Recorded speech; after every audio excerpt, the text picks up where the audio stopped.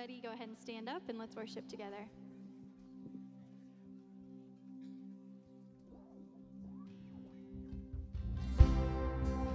Worthy of every song we could ever sing,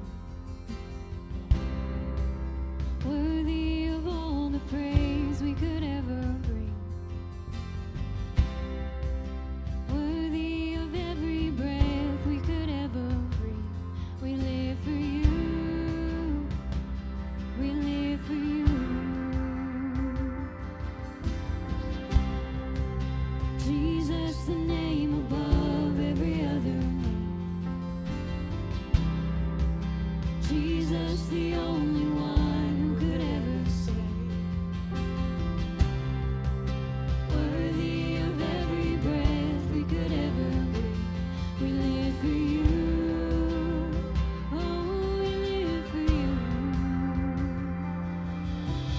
Holy, there is no one like you. There is none beside you. Open up my eyes in wonder. Show me who you are and fill me with your heart and lead me in your love to those around me.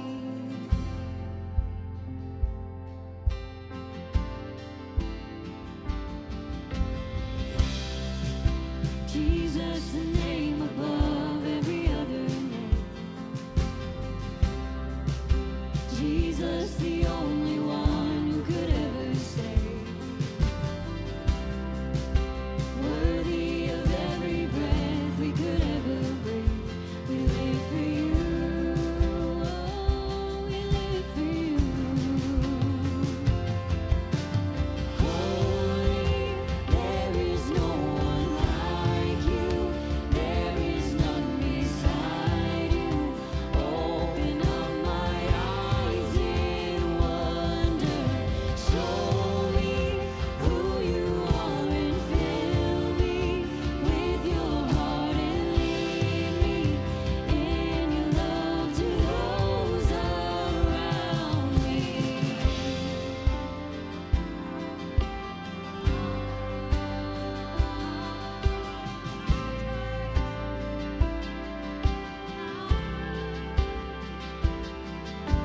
And I will build my life upon your love. It is a firm foundation. I will put my trust in you alone, and I will not be shaken. I will build my life upon your love. It is a firm foundation. I will put my trust in you alone, and I will not be shaken. Holy, there is no one like you. There is none beside you. Open up my eyes in wonder. Show me who you are and fill me with your heart and lead me in your love to those around me. Holy, there is no one like you. There is none beside you. Open up my eyes in wonder. Show me who you are and fill me with your heart and lead me in your love to those around me. Salt Church, it's so good to see you. I don't know about you, but I've been so encouraged by our Ephesians series, all about unity. Just to backtrack a little bit from Ephesians 2, as we go into this next song, it says, Ephesians 2:4 says, "But God, who is rich in mercy, because of his great love that he had for us, made us alive with Christ, even though we were dead in trespasses. You are saved by grace. He also raised us up with him and seated us with him in the heavens in Christ Jesus, so that in the coming ages he might display the immeasurable riches of his grace through his kindness to us in Christ Jesus. This next song paints that picture of the God that we worship, the Son of Heaven, who's on his throne interceding for us, advocating for us, and calls us by name. So let's sing this out together to the Son of Heaven.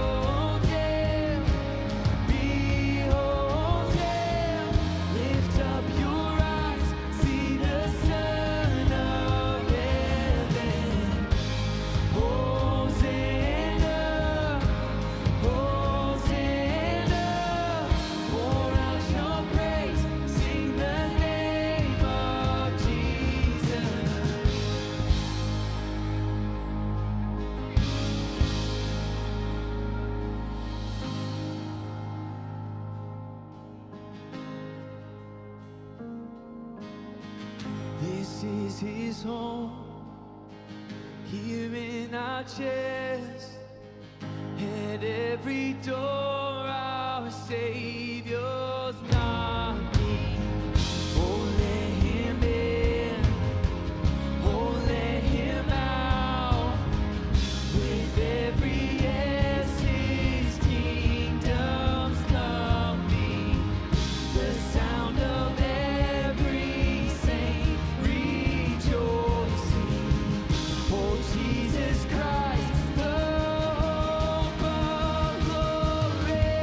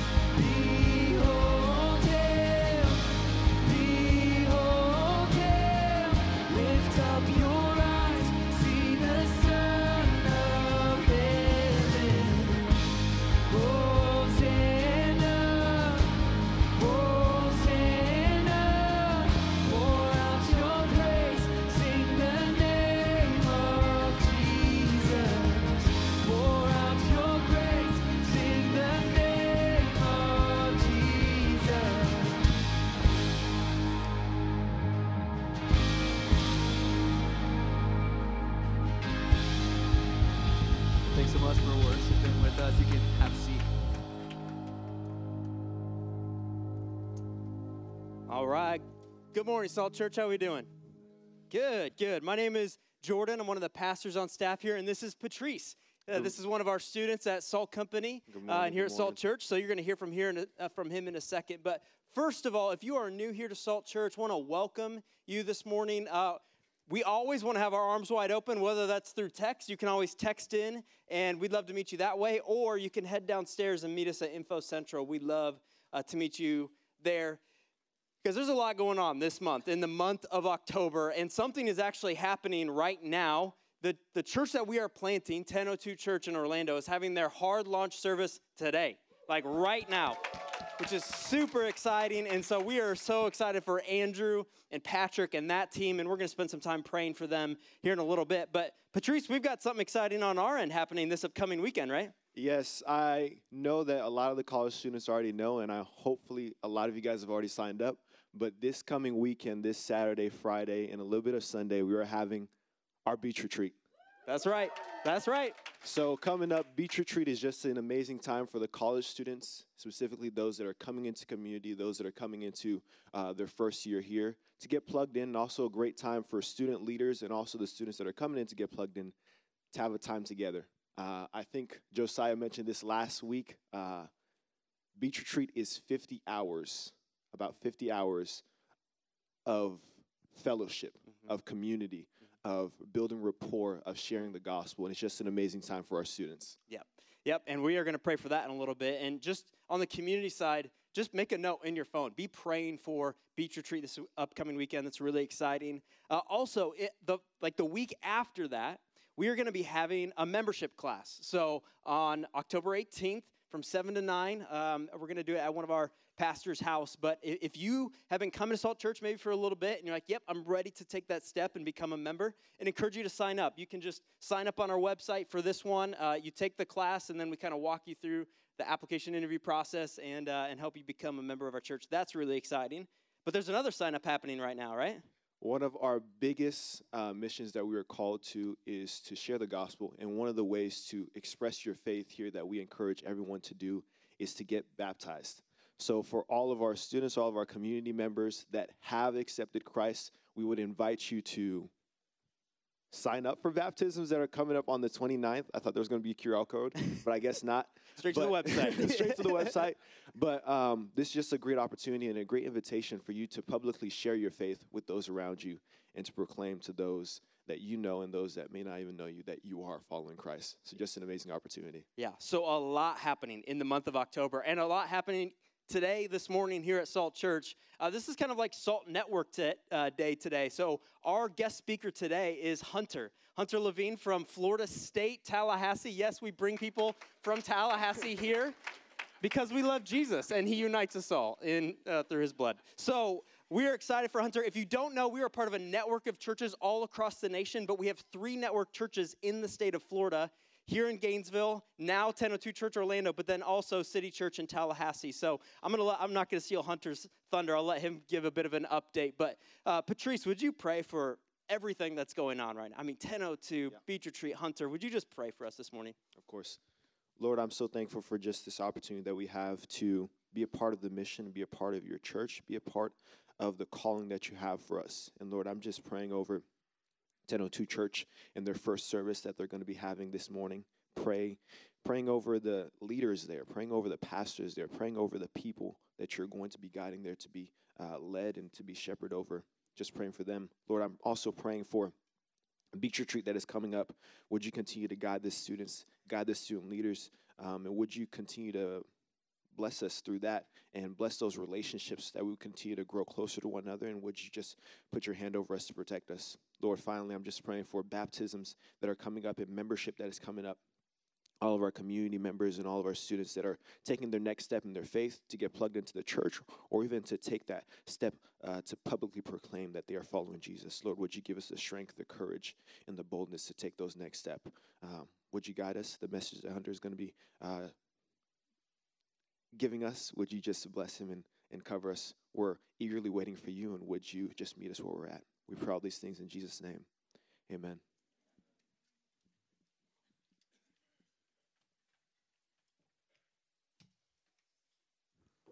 All right. Well, good morning. It's good to be with you guys today. What an amazing location you guys have here, even as I was pulling up and driving through campus and seeing the stadium. And I'm just excited to find out this morning you guys still have a football program. I'd heard you guys once had one. And it is so good to see that you guys still have that going on. But no, like Jordan said, I'm from Tallahassee, Florida.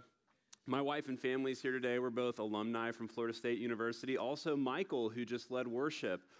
He was actually one of our original SALT students in our college ministry when I first began there. And we are so blessed to be a part of the SALT network. If you guys aren't familiar, maybe you're new, maybe you're still figuring things out. This church is a part of a larger network, a group of churches who are all autonomous but choose to work together to do something strategic. And the strategic thing that we want to do as a network is to help see gospel-centered churches reach college students and raise up the next generation of leaders. And that's why a lot of times you'll hear about 1002. You might see shirts with 1002 on them because we believe that Jesus was serious when he said the harvest is plentiful, but the laborers are few. So pray to the Lord that he would raise up more people to lift up the name of Jesus. And we believe the way that looks as far as raising up more people is raising up the next generation. And so all across the board in our network, our desire is just to see another generation raised up to faithfully steward the gospel. And you guys get to be a part of that by being a part of this church. As somebody who's a part of that network, I want to thank you. We have learned so much from the team that you have here, Josiah and Jordan and Pastor Paul Sabino. What an amazing group of people you guys get to work with, and it's been a pleasure for me to get to know them. Our church was started about 17 years ago, before anybody knew what church planting was. Now, a lot of people talk about church planting, starting new churches, but back then, people were a little confused about why people wanted to start new churches if they could drive 20 minutes and find one, or 5 minutes and find one. But our senior pastor, Dean and Sarah, he grew up in Tallahassee, and he had a desire to see a church that loved the gospel and wanted to reach the next generation. Not that there weren't churches that were doing that or had the same heart, but he really wanted to see that happen. And so 17 years ago, City Church was planted. And about 3 years ago, we joined the SALT Network, where we could come together with like-minded churches, not only to contribute to trying to help plant churches, but also for us to learn so that we could learn from people who are like-minded, doing great things. In fact, I remember not too long ago, me and a couple of our college students driving up here to unload the U-Haul as Paul and his family got here to Gainesville, and just praying with Paul that day that we would see this city reached. And I can't tell you how excited I am to be here today and see a room filled with people who believe in that vision. And so we just finished up our beach weekend. They asked for me just to share a little bit about what's going on in Tallahassee. We have a college ministry. It's also called SALT. All the college ministries in the network are called SALT. It makes us trading T-shirts really easy. And we just came off a beach weekend. We had over 200 college students in Panama City Beach. We go in the Gulf. We had our kickoff service this year at Langford Green, which is the kind of iconic green outside of our stadium. We saw over 500 college students come to that, and weekly we meet on Tuesday nights, and we have the privilege of just seeing college students figure out what does it look like for them to leverage their life for the gospel. And they're in a season of life where they're trying to figure out, what am I going to do with my career? Where am I going to live? What do I want my life to look like? And we believe it's such a privilege to come in through our midweek services and city groups and beach retreats. And a lot of the other SALT networks have fall retreats. I tell them we don't have a fall in Florida, but we do have a beach. So that's what we do. And to try to use all of those things to try to help them have a picture of their life that would make much of Jesus for years and years to come. And so we're just so honored to be a part of this. If you have a Bible, you can go to Ephesians 4. We're going to start in verse 7. But one of the things that we see in Ephesians is that the Christian life is a team sport. It's a team sport, the Christian life is. And growing up, I looked up to so many great teams. They had the Mighty Ducks. Anybody remember the Mighty Ducks? I might be pigeonholing myself into a rather unique age demographic for this church, but there was once a team called the Mighty Ducks, and they were inspirational. There were the Little Giants. There were the Wildcats of High School Musical. There were the Avengers, a team of superheroes coming together. And we're all kind of drawn to this idea of watching great teams. I mean, it's a Netflix is always making documentaries about teams where certain individuals came together and accomplished something. And there's something within us, because God designed us to live in community and work together, that we're drawn to teams. But when it comes to the Christian life, there's something about the Christian life where rather than our picture of what our faith experience is going to look like, it looks like a team, it ends up looking more like one of those kind of survivor shows where the guy has like a GoPro and he's living in the mountains for 3 weeks and he's like sleeping in a moose carcass, and it's just us out here on our own, dealing with sin on our own, dealing with our struggles all on our own, dealing with the anxieties we have all on our own, and we're trying to do it as individuals. We're trying to accomplish things with our faith as individuals, but what we see in the letter of Ephesians is that God's desire for us is to go through Christian life together, united as one. And this is this beautiful picture that we have, and it's challenging to come together because people are tough. Some people, they're hard to get along with. And many of us are those people at times. I mean, it's a challenging thing to get a bunch of people who are all sinners, who all have struggles, who all have issues, who all have insecurities, who all have pride, who all have anger, who all have shame, all of the things that we carry with us. It's difficult for us to get together and to work together, and yet that's exactly what Christ calls us to do. But there's some beautiful things that come out of it, because we don't just bring all of our struggles together, but we also bring all of our gifts, all of our talents, all of the unique ways that God has wired us. And one of the things that God does is in Matthew 16, Jesus says, I'm going to build my church, and the gates of hell won't prevail against it. And one of the beautiful things that Jesus does is he actually brings us in to building up that kingdom, to building up that church. He invites us in together. And so we work through those challenges, we bring our gifts to the table, all the while not just participating with one another, but participating with Christ himself. And that's where we pick up in Ephesians 4, we're going to see this morning. Just a little bit of context here for Ephesians, just in case maybe you forgot or maybe you're new, but this is a letter written by the Apostle Paul to an actual group of people in a city called Ephesus. And Ephesus was a really strategic place, the same way that the SALT Network thinks, wow, the college campus is a strategic place because people from all around the world, people from all around the world coming to college campuses and being sent out. In a similar way, Ephesus was like that. People would travel to the city of Ephesus, they would stay there a while, they would learn things, they would learn trades, and then they would go out and they would go to other places. And so the Apostle Paul is writing to this strategic place called Ephesus, and he's writing to a real group of people. A real group of people who are trying to figure out the same thing that we are still trying to figure out today. How do we honor God together? How do we walk this out together? And so he's talking about all the challenges in the city, but he helps us understand the significance of unity. In verse 7, he says, but grace was given to each one of us according to the measure of Christ's gift.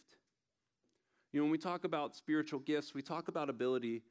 We don't want to first forget the most important thing, which is that we all have received. If you've placed your faith in Christ, you've received the greatest gift, and that's salvation. That's where our identity is. It's not in our abilities, but it's in what we've received in Christ Jesus. That through his work on the cross, Ephesians 2 tells us, that through his work on the cross, we've been actually adopted into the family. So our identity is not what we can do, it's who we are. We are children. We are sons and daughters of God. That's the most important thing when talking about gifting, is to realize that it's all coming from the place of already receiving through Christ alone the greatest gift we could, which is just being a child, just being a loved child of God. He says, therefore it says, when he ascended on high, he led a host of captives and he gave gifts to men. Now, Jesus had an earthly ministry. He walked, he performed miracles, and he taught about the kingdom of God. He had disciples, and then he ascended into heaven. And everybody is thinking exactly what you and I would think if Jesus were with us and then he ascended, which is, what do we do now? And Jesus actually tells his disciples, it's better that I do this because I'm going to send a helper and he will guide you. And that helper is the Holy Spirit. And so Jesus ascends and he gives gifts to his people, and then his people continue his mission. And so this is reminding us of that moment. And then in verse 11, it said he gave himself some to be apostles and some to be prophets and some to be evangelists and some to be pastors and teachers. In verse 12, it says equipping the saints. Now the saints aren't the church staff. It's like, Paul, who are the saints in Ephesus? Well, if you go to the website and you go to our staff page, you'll see all the saints listed there. Saints are those children who've received the grace of Christ. That's why they're called saints. Equipping the saints for the work of ministry to build up, to grow the body of Christ. So if you're a note taker, here's the first thing I want us to see. We're learning about different gifts working in the same direction. Different gifts working in the same direction. Every single person in this room had a different story growing up, has different abilities, different talent challenges, different fill in the blank. And we all come together and we bring those differences with us, but we work them in the same direction. And that's to make much of Christ. And God's desire for his church is actually growth. And we're not just talking about numerical growth, but we're going to see in the passage is that this would not just be a stagnant place where people got together, but that this would be something that was continuing to live out that Matthew 16, where Jesus said he'll build up his church, where we get invited into that process. So we're bringing our different gifts together, and we're working in the same direction, and that direction is growth. It's holistic. It includes maturity. And there's two key words here. The first is for the work of ministry. That does not mean that you cannot use the gifts that God's given you to build a business. That doesn't mean that you can't use the gifts that God has given you to, fill in the blank with whatever you might want to do. But first and foremost, you use the gifts that God has given you for the work of ministry.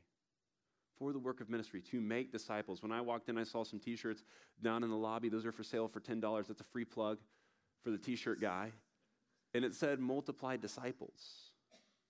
That is the most important thing you could ever do with your gift. Wouldn't it be a shame if God gave you amazing intellect, amazing ability to plan and create strategy, and one day, at the end of your life, you look back and all you had done was build a multi-million, multi-billion-dollar business, but never helped make one disciple? What a waste. So the first thing is we're given these gifts for the work of ministry. Yes, those gifts flesh out in every area of our life, from our hobbies and our interests and our businesses and our families, and those become places that we can make disciples as well, but it's for the work of ministry to build up the body of Christ. And so we all have a shared responsibility in differing abilities. So we all have a shared responsibility. That responsibility that we share is to do the work of ministry, to build up the body of Christ. We have different abilities, but we all share in that responsibility that Jesus has given us. He's invited us to do this work with him. And that's key.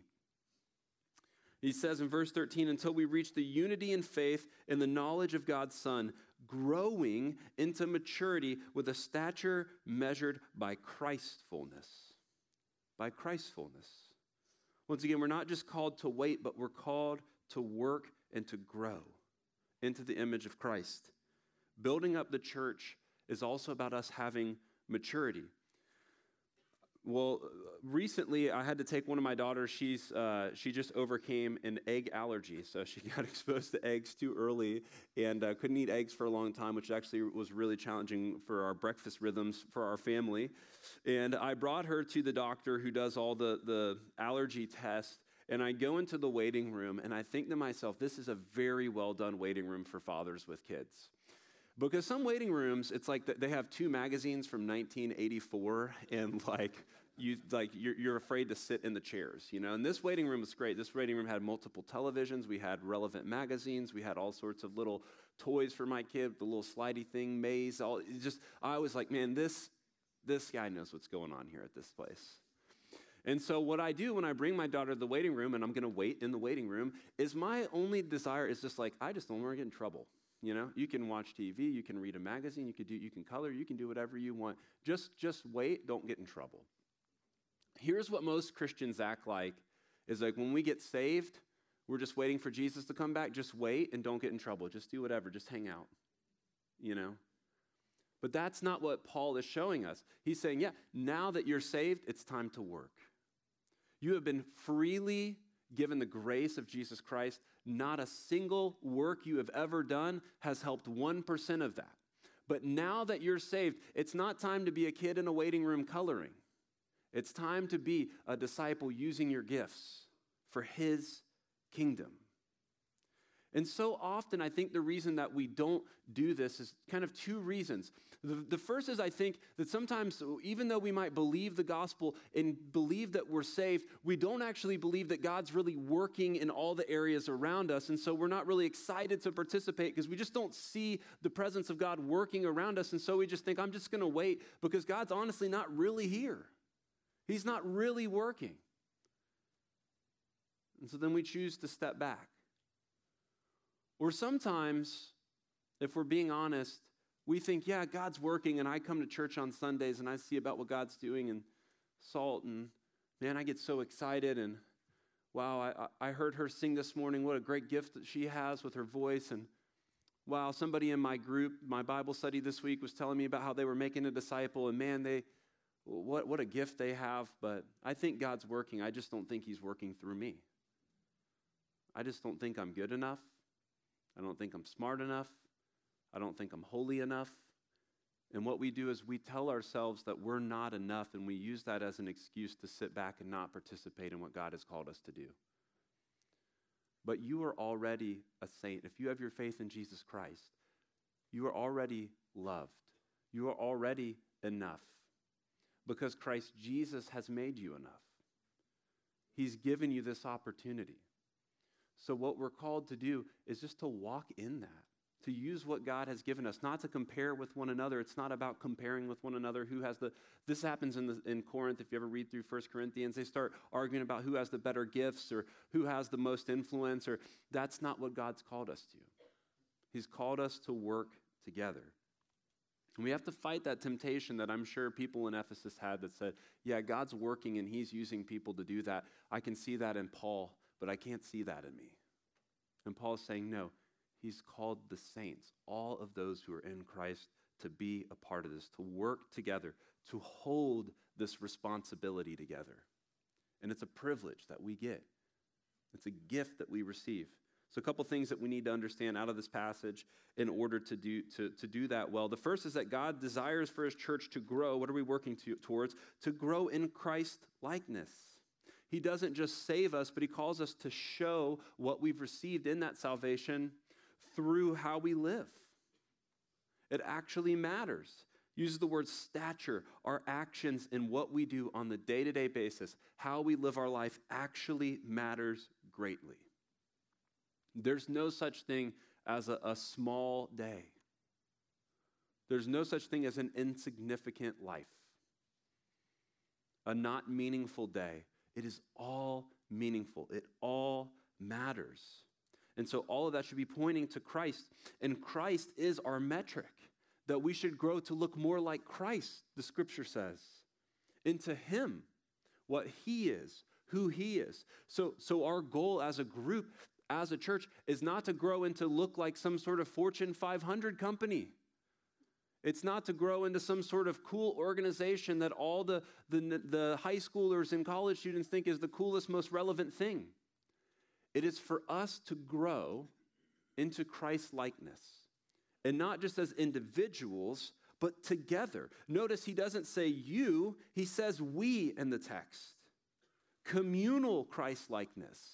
A lot of times we focus on how can I look like Christ, and there was a popular phase that's coming back. It would have bracelets to say, what would Jesus do? You're supposed to ask yourself, what would Jesus do so I can do things that look like what Jesus would do, and it would point people to him. And I think it's a great sentiment, and that is something we should ask as individuals, but it's also something we should ask as a community.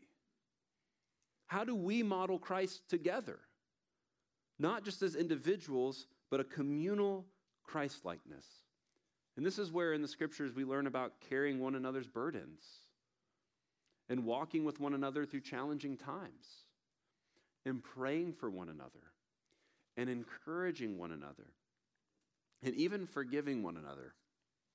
This is something we see all through Paul's letters. Ephesians is just one of Paul's letters.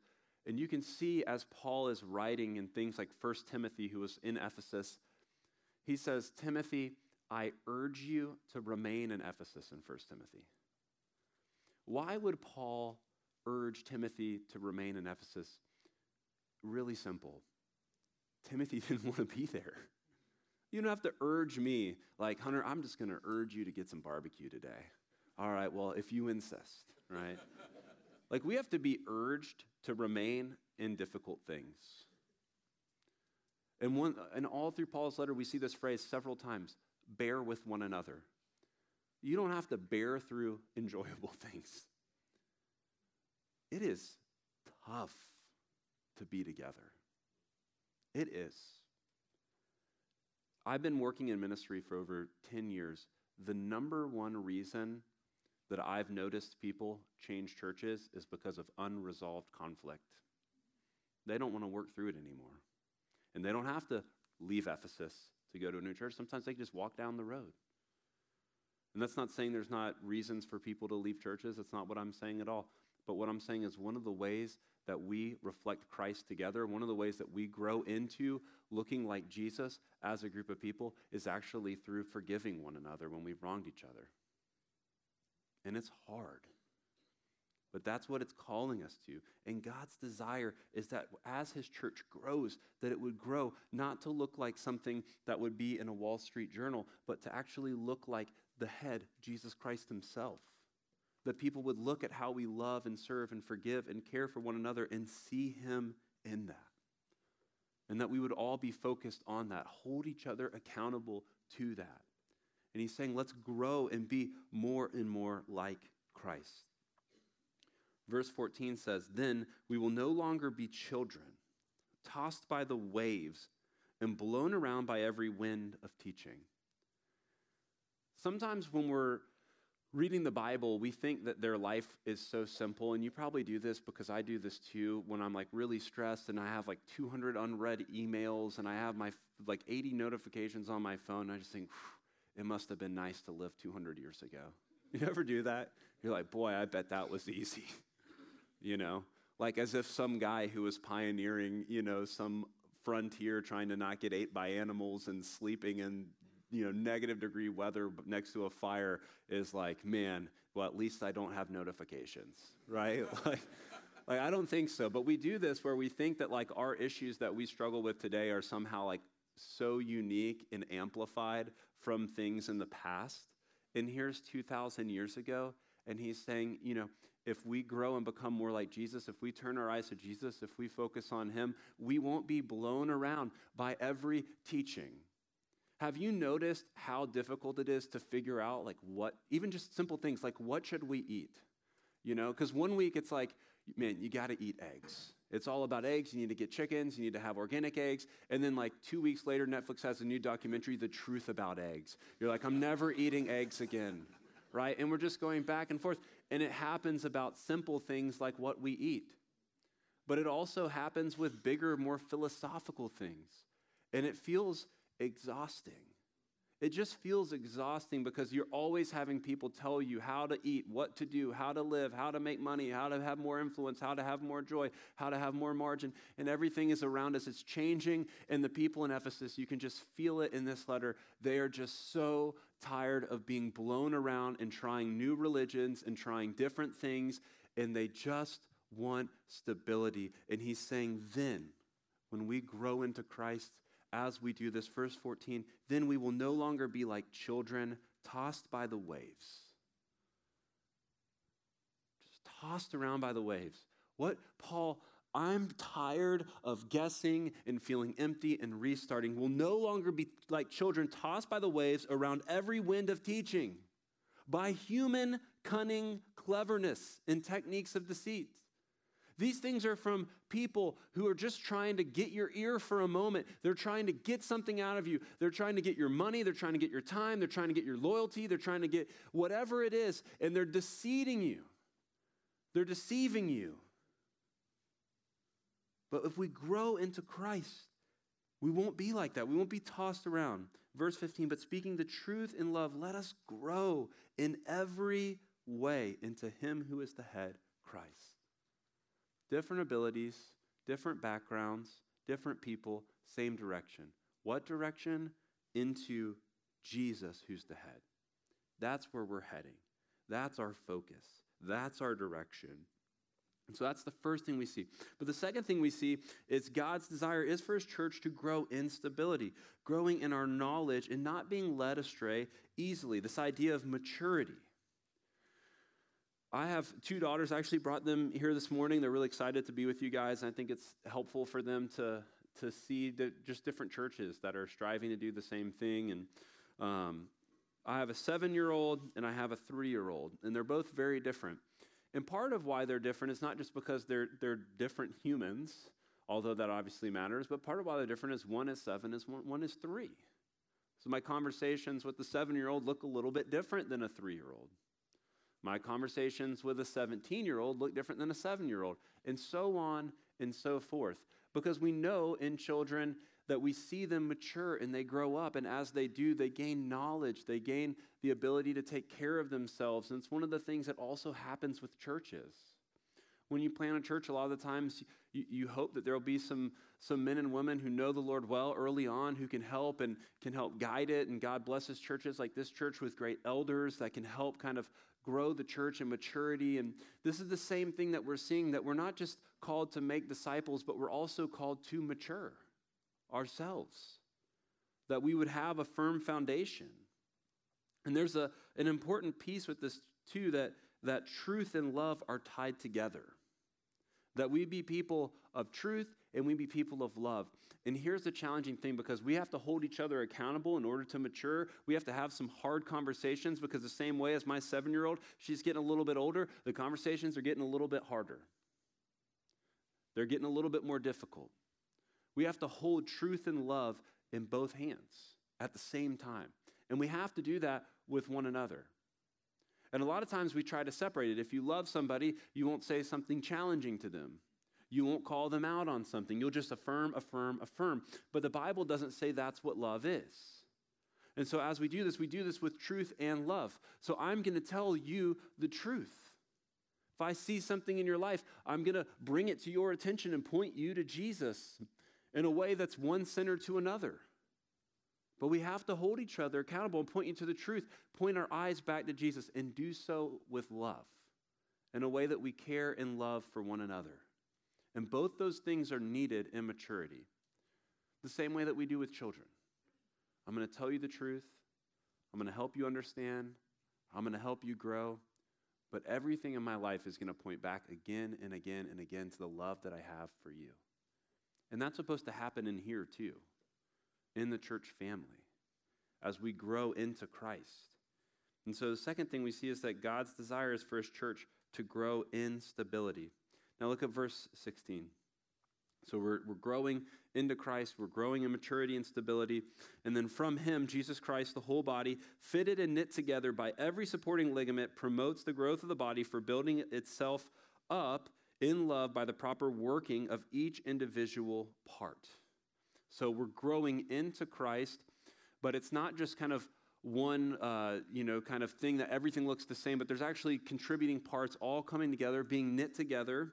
And so the third thing that we see is God's desire is for his church to grow in contribution, where we're coming together with differences and using our gifts for him.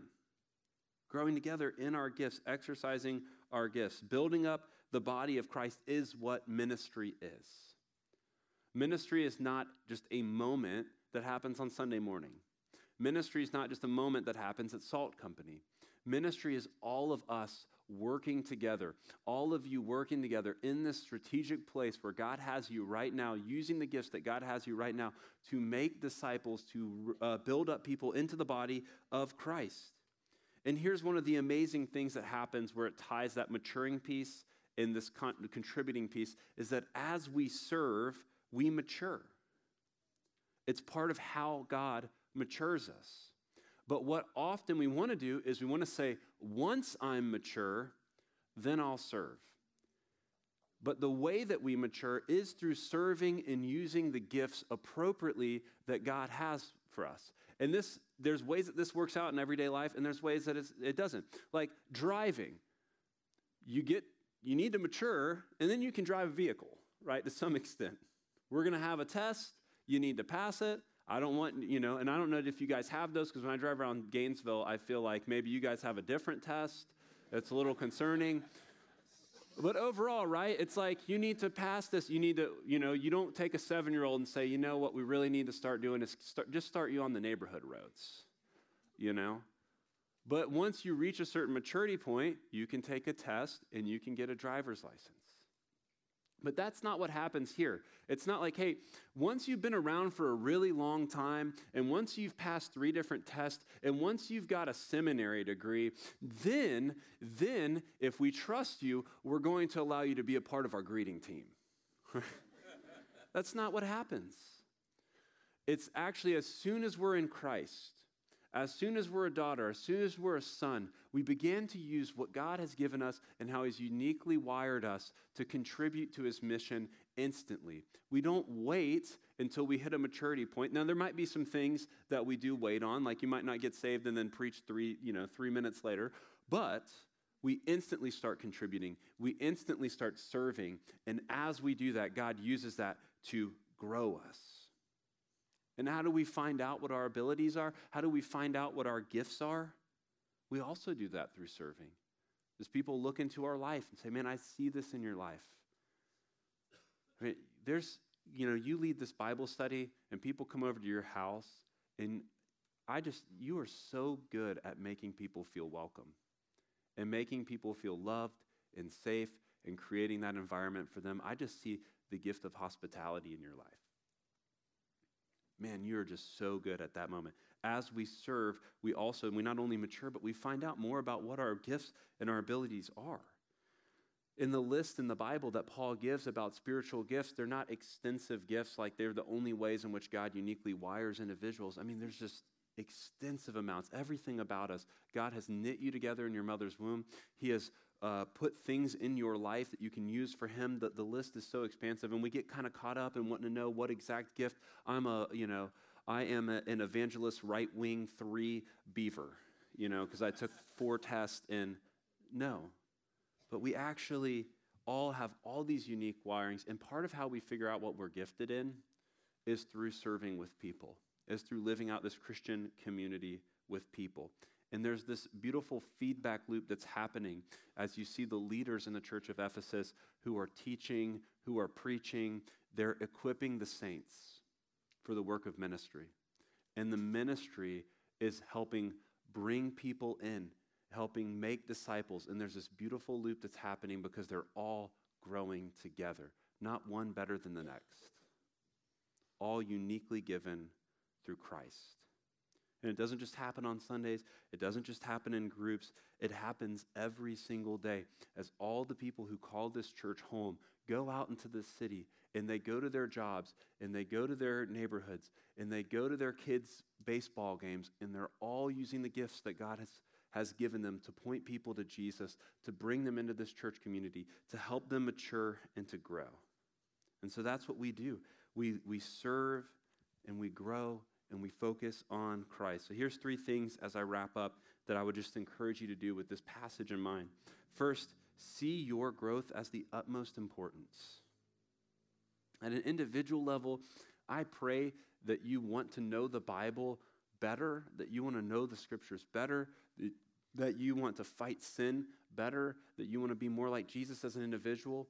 I pray that for you. I hope that for you. But I also pray that for this church, that you guys would care about growing this church, and not just in making more disciples, but growing it in maturity, because I pray that if one of my daughters somehow wants to come to the University of Florida, that at least this place is here. Wouldn't that be amazing? And I would thank God for you, for my kid to be able to come here as a freshman and to get plugged into a church that loves them, that knows how to make them feel welcome, that knows how to teach them the Bible, and takes Jesus serious. So prioritize. Make it the utmost importance, and not just you as an individual. Don't feel bad about it. Make growth a priority for you as a community, not in a way that gets your identity and value from how many people are in a room. But don't be apologetic about desiring to make disciples and see people enter God's kingdom here in Gainesville. Because one of the unique things for me is City Church is the only church I've ever been a part of. I thank God that our senior pastor and team that planted our church cared about growing in number, because I was one of them. I was. So make that an utmost importance. Next thing I do is see today with the end in mind. Just realize what really matters.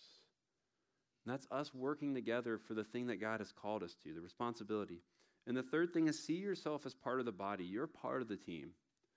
What Satan wants to do is he wants to say, you're not worth it. Jesus doesn't love you. You're not gifted. You're not good enough. See, if you start to try to tell people about Jesus, then they're going to start telling you about your past. Or you think that you're smart enough to have these types of conversations. And so we let these doubts get in our mind, and those doubts get in our mind, and they stop us from faithfulness. And here's what I tell our college students. Anybody who's following Jesus can bring someone to him. Anybody who's following Jesus can serve Jesus. It's one of the beautiful things. Well, what if I'm at a coffee shop and someone asks me about the age of the earth and they ask me about salt deposits? Then just say, I don't know. I'd be happy to look into it. I'm not a saltologist, you know. I don't know how old the earth is. But I can just tell you what I know about Jesus. I can just tell you that if you're actually interested in learning more about Jesus, I can just tell you, I'll walk with you. I love you and I care for you. And so that's what my prayer for this church is that you guys would see growth as important, that you wouldn't become stale or content. I hope, I was so excited that this wall got blown out. It's so exciting. I can't wait for you guys to fill this place and be talking about what's next. That you would see today with the end in mind, that you would use the opportunities that God gives you to make much of him, and that you would see yourself as part of this team, that your Christian life wouldn't be like man versus wild, you out all on your own, but it would be more like a great team coming together where you can enjoy one another and work one another and ultimately build something beautiful. I'm going to pray for us, and then we're going to have a moment where you guys can take the Lord's Supper. Let's pray. Father, we're so grateful for this opportunity to gather together this morning. And God, we're just grateful for what you're doing here in Gainesville. Father, just thinking about 6 years ago, coming down here and helping Paul and his family unload a U-Haul and just praying that there would be people here to come to know Jesus, that would love your gospel, that would love college students. And Father, how faithful you've been since then. Father, we just pray that you would continue to do it right here, that you would continue to allow this church to be a part of your work here in Gainesville for years and years and years to come. Father, I pray for every person in this room that they would see themselves as an important part of what you're doing, that every part is needed, that every part is named by you. And Father, that all those doubts in their mind that they might have, that they're not good enough, that they don't know enough, whatever those doubts may be, Father, I pray that you would just rid them of those and just push them towards faithfulness in you. Father, we're so grateful to be here this morning to worship you, and we ask all this in Jesus' name. Amen. During this song, you guys are going to have the opportunity to respond through taking the Lord's Supper. This is something that Jesus commands as a reminder for us to focus on his work. He says that the bread represents his body, which was broken for us on the cross, and that the juice represents his blood, which allowed us to be cleansed of our sins. And so as people gather together as churches and they participate in the Lord's communion, it gives us a reminder to focus and turn our eyes to him who is the head, as our passage says. And so you guys are going to be able to respond and do that. You'll be able to take a piece of bread, dip it in the juice. There's 2 stations up front. There's 2 stations in the back. There are gluten-free options for those of you who need that. And then if you're here today, we believe the Lord's Supper is for those who have placed their faith in Christ. So if you're here and you haven't placed your faith in Christ, and maybe there's something stirring in you, you don't need to come up to the table to take the Lord's Supper. We'd love to have one of you come back, and I'd love to talk to you about what it means to place your faith in Jesus. We're so grateful for you guys being here. We're going to allow you guys to respond now.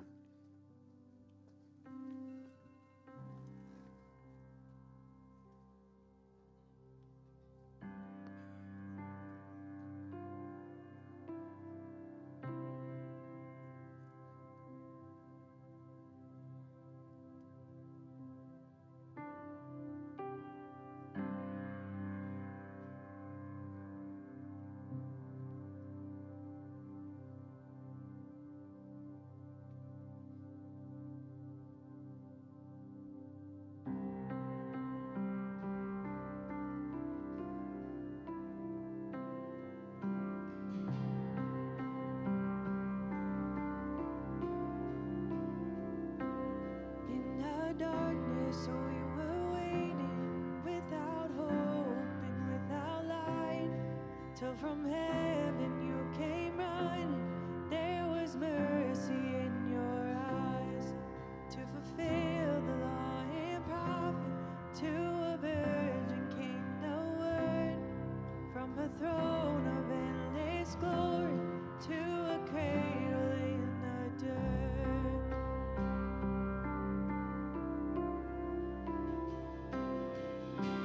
Praise the Father, praise the Son, praise the Spirit, three in one. God of glory, majesty, praise forever to the King of Kings. To reveal the kingdom coming and to reconcile the lost, to redeem the whole creation. You did not despise the cross, for even in your suffering, you saw to the other side, knowing this was our salvation. Jesus, for our sake, you died.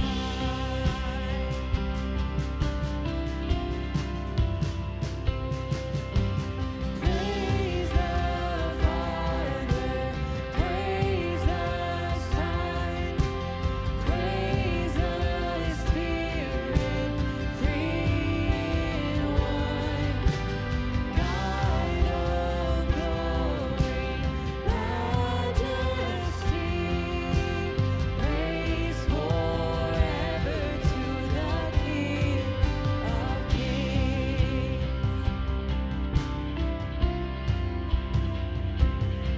In the morning that you rose, all of heaven held its breath, till that stone was moved for good.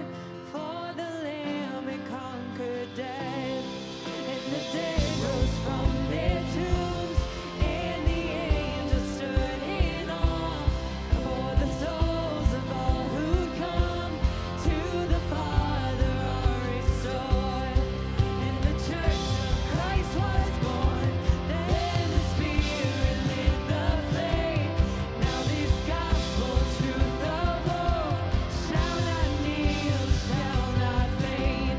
By His blood and in His name, in His freedom I am free. For the love of Jesus Christ, who has resurrected me.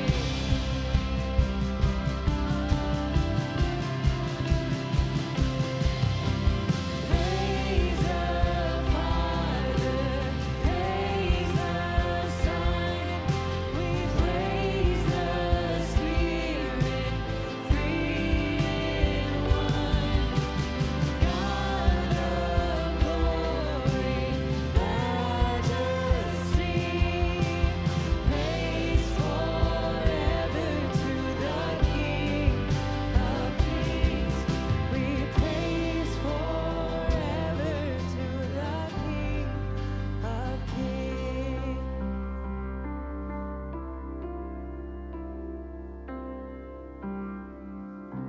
Father, we just thank you for who you are. We thank you that we can have relationship with you because of what your son did for us on the cross. And God, I pray that we, as not only individuals, but as a body of believers, would just continue to grow in our Christ likeness. Would you empower us? Would you help us to be more like you, Jesus? And would you help us just to honor you with everything that we do?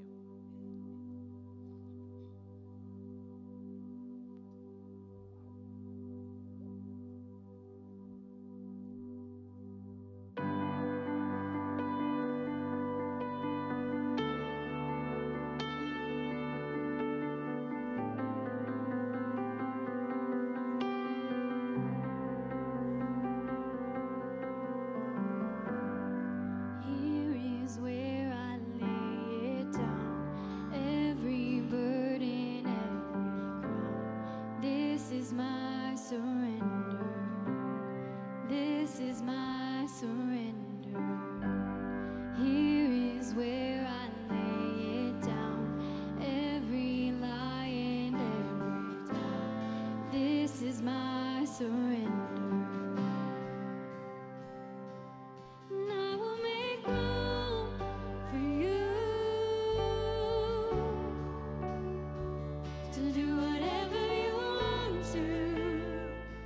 do whatever you want to. I will make room for you to do whatever you want to do whatever you want to. Here is where I lay it down, every burden, every call. This is my surrender. This is my surrender. Here is where I lay it down, every lie and every doubt. This is my surrender. I will make room for you to do whatever you want to do whatever you want to. I will make room for you to do whatever you want to do whatever you want to, Jesus.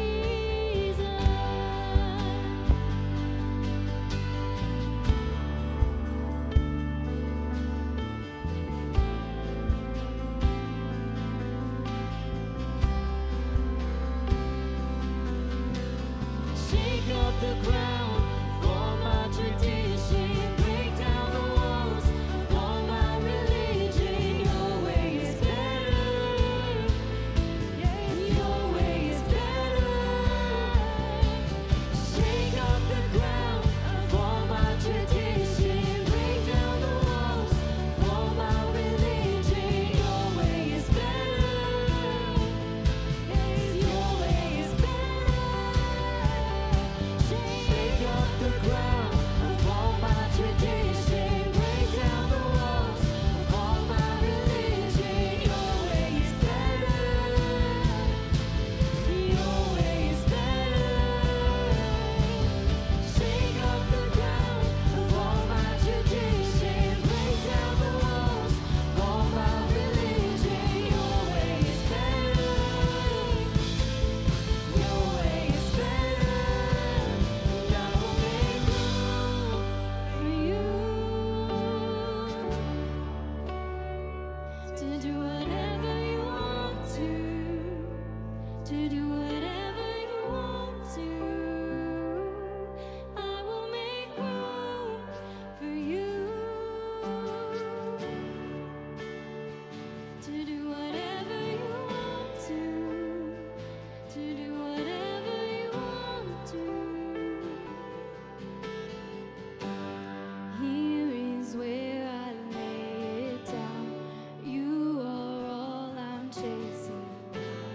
This is my surrender. This is my surrender. Here is where I lay it down. You are all I'm chasing. This is my surrender. This is my surrender.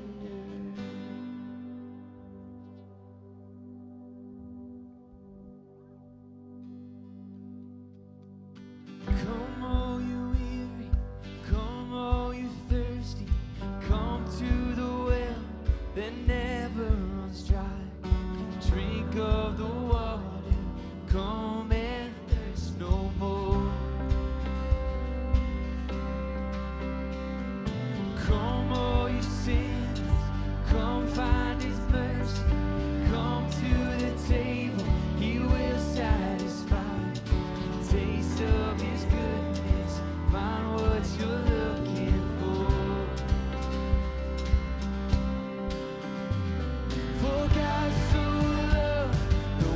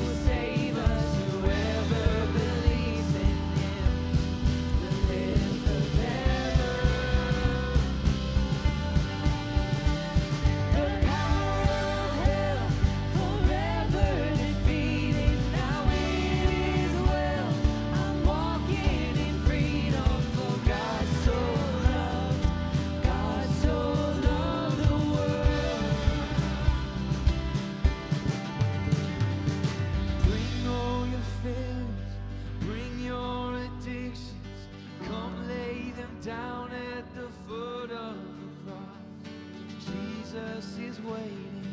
God so loved the world.